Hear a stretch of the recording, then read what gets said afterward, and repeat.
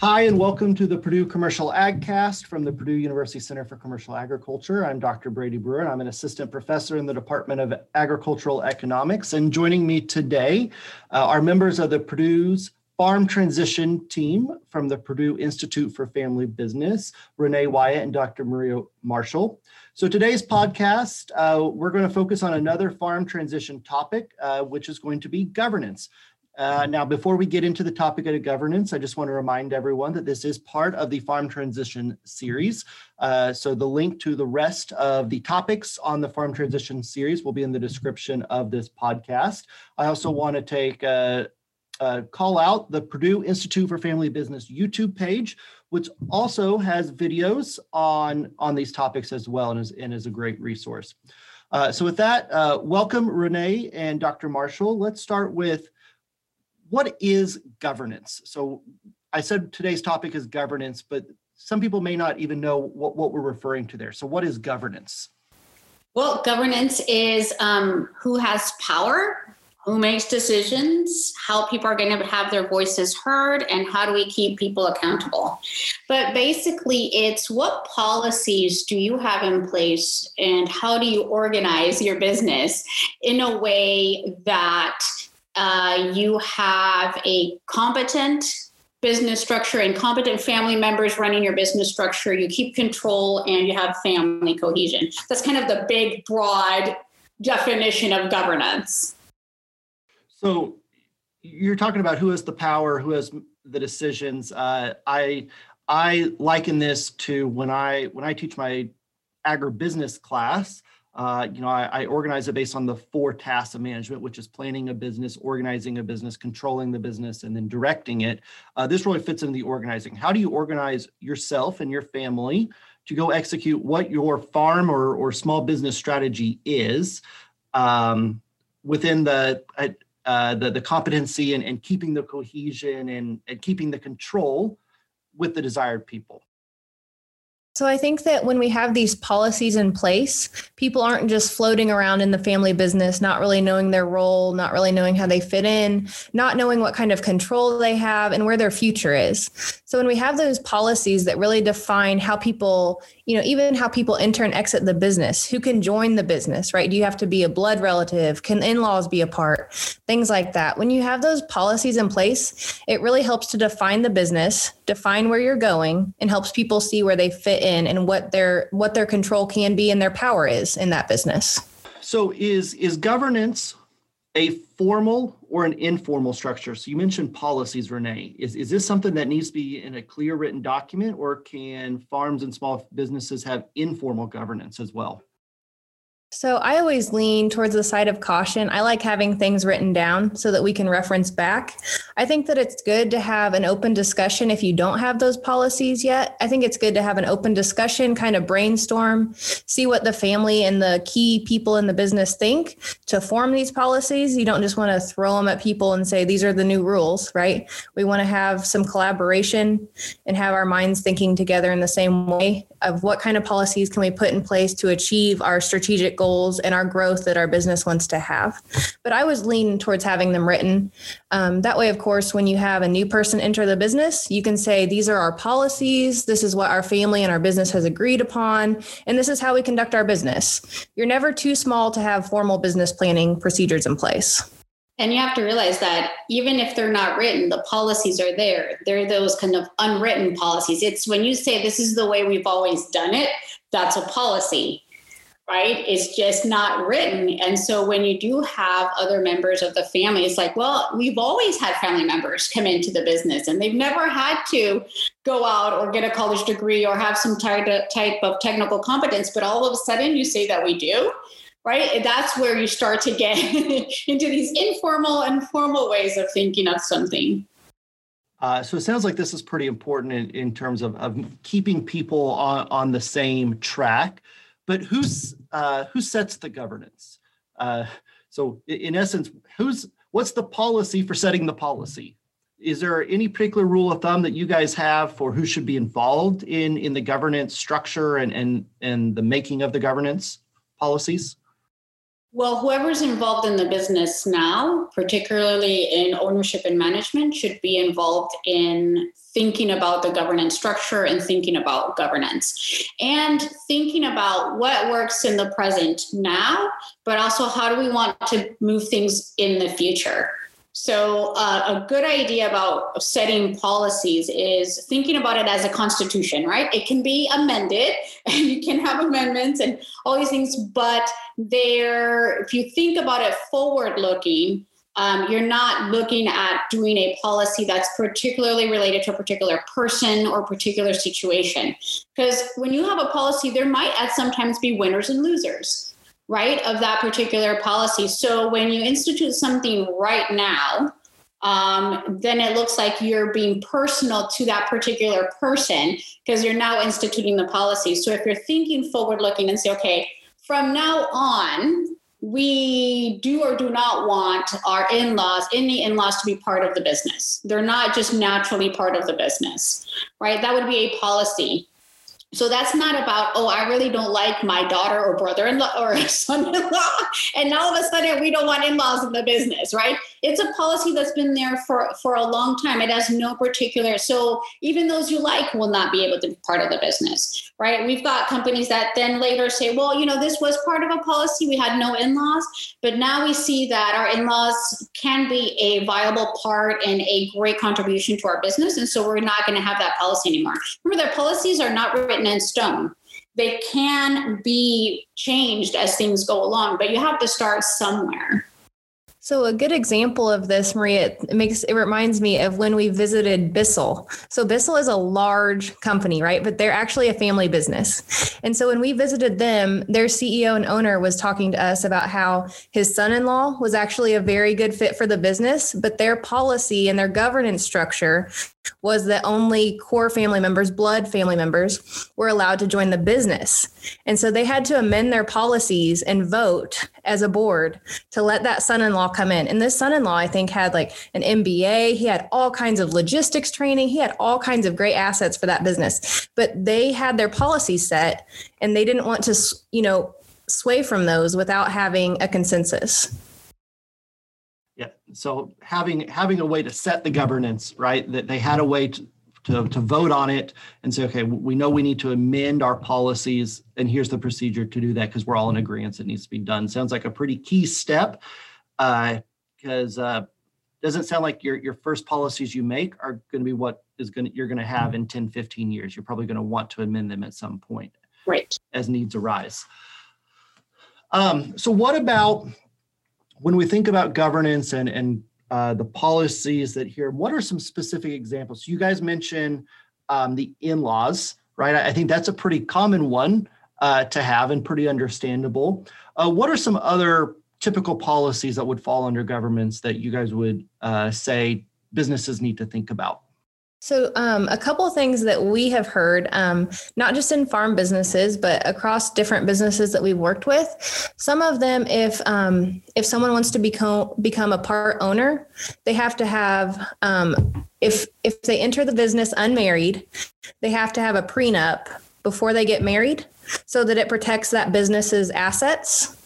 And so that's a policy that can be in place, right? And that's something that you obviously want to have set before somebody decides to get married, right? So that's something that we can have in place. So now, Renee, just to be clear there, so you're saying, so let's say you and Maria have a business and I'm going to buy my way in and I'm unmarried. I would essentially create a prenup for my to-be-determined spouse that when we get married, like they have no interest in the business or something along that lines is what you're saying. Correct. Yep. Because we don't want to open up the business to liabilities that could be otherwise mitigated. And so that's where governance and policies can come into play too. Yeah. So another policy could be, do you have a social media policy for anybody tied to the business? Now, 20 years ago, you probably would never have thought that you might need a social media policy, but particularly if your business is heavily identified with your family, so it has your family name on it, Do you want somebody's either political views or your son or daughter out having a party or something tied to your social media? And it's tied directly to your business and how that makes your business look and the identity of your business. So is there a policy that dictates who gets to talk for the business? So who deals with if anything happens, who talks for the business? Who has that? Is it anybody that's tied to the business, or is just one person who gets to talk in terms of who deals with anything related to the business when it comes to like external communication? So that would be a policy that you would want to talk about. Yeah, I think that's a great one, because we've seen even in ag, if you think about small farms, I can think of examples on social media where someone has said something and there's been backlash or a larger response to what was said. And, I don't have verifiable data to know, okay, this business was ruined because of it or anything like that, but it probably caused an or a situation that business wished they didn't have to go through in any way. So. Yeah, particularly farms which are very tied to their communities, and are, farm owners are considered leaders in their communities. They have heavy ties, and so that can cause some consternation that you might not want to, just because you don't have a policy of like, hey, we need to make sure that these things are separate. What about requirements for employment? So we kind of mentioned buying into the business, but what about policies related to just if someone wants to work on the farm? Is there any certain policies that people can put in place there? Sure. So they can think about, do they want certain years of experience for the next generation to come in? So do they want them to have a degree of some sort or some type of education? It doesn't have to be a 4-year degree, but do they want them to have some type of education that can be applied to the farm, whether that be through experience of working off the farm before they come back in?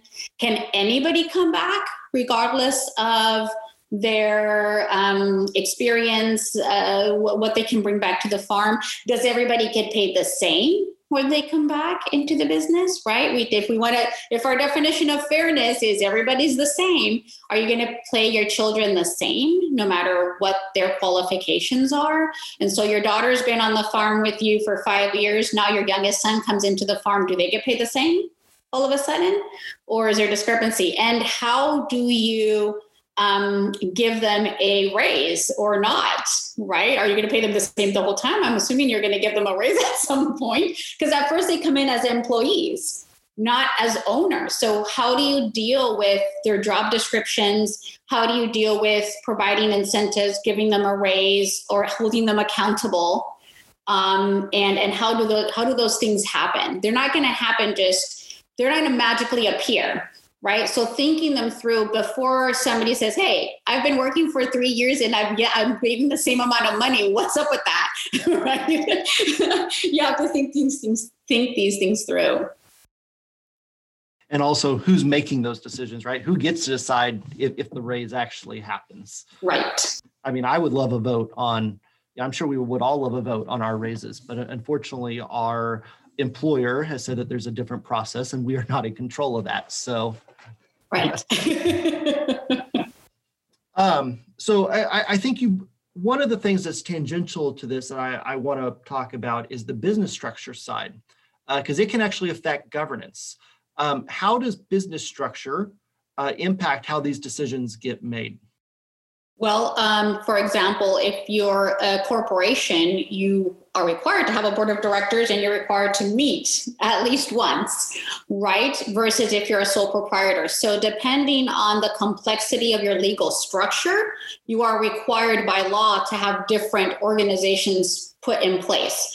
So if you're a sole proprietor or let's say a partnership, you might not be required to have a board of directors. You probably wouldn't want to have some kind of advisory group that can help you make decisions and maybe sometimes even hold you accountable of the things that you do.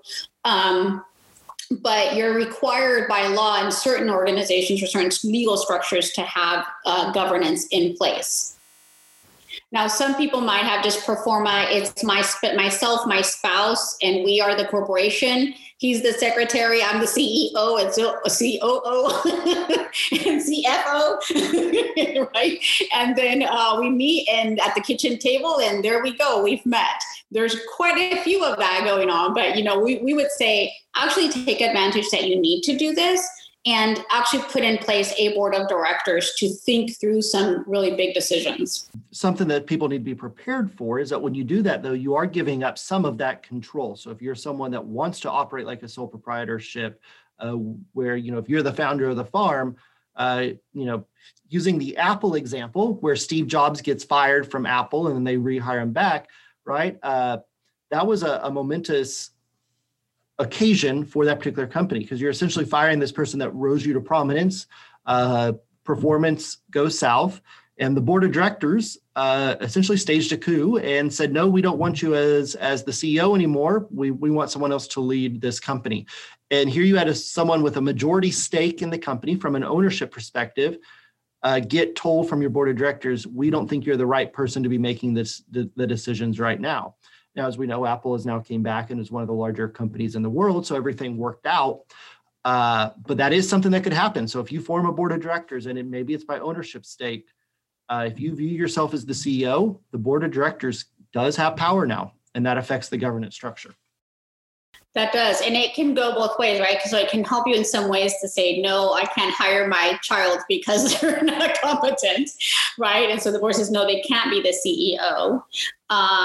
But if you want to look at ways where boards can go south or can help you, you can look at U-Haul and the story of U-Haul and that family business, and how it's just a very interesting story of how founders can be thrown out of their own business as you give up control even to your children by stake, whether they're the board or not, and get locked out of your own business. But then again, that happens when there's no family cohesion, right? So that's why that extra 3 or that other 3 of cohesion plays a huge role in how people make decisions and can structure governance and policies and how those follow through. So every policy has a good and bad implication depending on the situation. Yeah, the Apple example is really focusing on the control of those 3 C's. But I think you bring up a good point. The other 2 C's, the competency and the cohesion, is just as good. Maybe if there would have been better cohesion, the issues in the control department would not have happened. So because we're touching on how this can go wrong, how can governance go wrong? Is there any watch outs for, maybe policies being too strict on the policy side, or anything like that you would give advice to people setting these policies? I think Renee touched on something earlier, right? When you talked about saying them right when somebody's getting to get married. Mm-hmm. Yeah. So we want to make sure that we have those policies in place before we say a lot, policies before problems, right? You want to have these policies in place before the problem arises so that when the situation does arise, it's not really a problem. We have a policy for it, right? That carries us through. I would say that with all things, there's a balance between having so many policies that you're overwhelmed and with having no policies where everybody's just floating around. So you want to be somewhere in the middle. You don't want to make it seem too strict to where people feel like they can't enter the business, or like it would be too much to enter the business or too stressful. But at the same time, we want to make sure that we have those barriers to entry. We have those policies in place. We make sure we're strict enough on our social media that, like Maria mentioned, we don't hurt our business by having somebody who has access to the social media say something that they shouldn't have, or they post it on the wrong page, right? They meant to post it on their personal page and instead they post it on the business page, things like that. So we want to have these policies in place, but we don't want to be too strict to where it seems like a burden to employees and owners and managers. And we want to realize that values change over time. Family values change over time. Values change over time in terms of, before 30 years or 45 years ago, you might not thought of your daughter as one of the successors for your farm right at that time. There might have been those family values that might change. So those change over time, and so should policies and the way that you organize your business. And so to me, some things to think about and watch out for is that it helps guide your decision making. It's not your decision, right? It's not the ultimate decision. It just helps guide your decision making. It's a policy that you want to help you in that decision making policy, and it does allow others to get a voice into what's going to happen for the business. So think about it as a way to guide the next generation into your business. Where, not so many, it could be barriers and boundaries, but it also guides them into the next generation and reduces the uncertainty that they already have in coming into the business. They want to be in the business with you as the incumbent, and they want to work. They have high ties to the family, to the business. And so this decreases those uncertainties that they might have about what's going to happen moving forward. So that's a good way, I think, of thinking about policies. And maybe the first ones you start with are the ones that help you build that cohesion, competence, and control. And start with those. You can start with things like job descriptions. That's a pretty low bar. Right? And move your way up. But think about bringing in the next generation, because you want them to, at some point, you want the next generation to make decisions with you as the incumbent and to take over those decisions. So you can start when your kids are really young and saying, where do we all want to make take our next vacation? How do we make decisions as a household? And how do people's voices get heard, even when you're young, so that they're used to making decisions with you. And then it translates to making the decision with you when they're in college. And when they get out of college or get out of whatever, come back to the farm and make decisions as an adult. And so I think a lot of families, if you grew up like me, you didn't have a lot of decision-making authority as a child, especially I grew up in a military household. So it was like, you do what you're told. But then all of a sudden you want me to join a business and make decisions on my own and kind of get over that kind of more authoritarian way of handling your child. So think about little things you can do if you have young children now and you're thinking about succession, because you should think about it very early. And how do you make decisions as a household? How does that translate into making decisions as a business? It's not going to be completely different in some ways, right? So thinking about those, and that's a governance structure. That's a way of doing governance and having decisions and making policies. So, Maria, I think it's pretty safe to say you had a very strict governance structure when you were a child. Yes. Just because I'm fascinated, I'm an economist by trade, but I also, economics is a branch of psychology, or related to it at least. One of the things I teach is when we think about directing people is McGregor's theory XY. And Maria, I think you just touched on this. There's some, throughout history, businesses have been very much more inclined to theory X, which is very more military style, right? Like you have to have these very strict policies in place for your employees to follow, or otherwise theory X kind of said that people wouldn't do the right thing, or they would be very self-motivated. Theory Y, on the other hand, has been creeping into business governance styles here over the last 100 years. And theory Y is saying that employees need a lot more freedom, that they actually want to do good for the business, and you should give them much more freedom to do what they want to do. I think in reality, what I'm hearing from you guys is that it's a mix, right? The optimal is probably somewhere in the middle. You want to give them the freedom, and you want to have the ability to change values as you go along as a small family business and farm, but you also need those policies in place that you can stand by, so people know what to expect. I think you've summed it up great. So on that note, this podcast has been over governance structure. For more great information on this topic, you can visit the Purdue Institute for Family Business website at purdue.edu/agecon/fambiz. You can also go to their YouTube page. If you type in Purdue Institute for Family Business in the search bar of YouTube, you will be able to find their YouTube page as well for more great information. For more economic information, please visit the Purdue Center for Commercial Agriculture's website at purdue.edu/commercialag. So on behalf of the Center for Commercial Agriculture and the Purdue Institute for Family Business and the Farm Transition team, I am Brady Brewer, and we thank you for listening.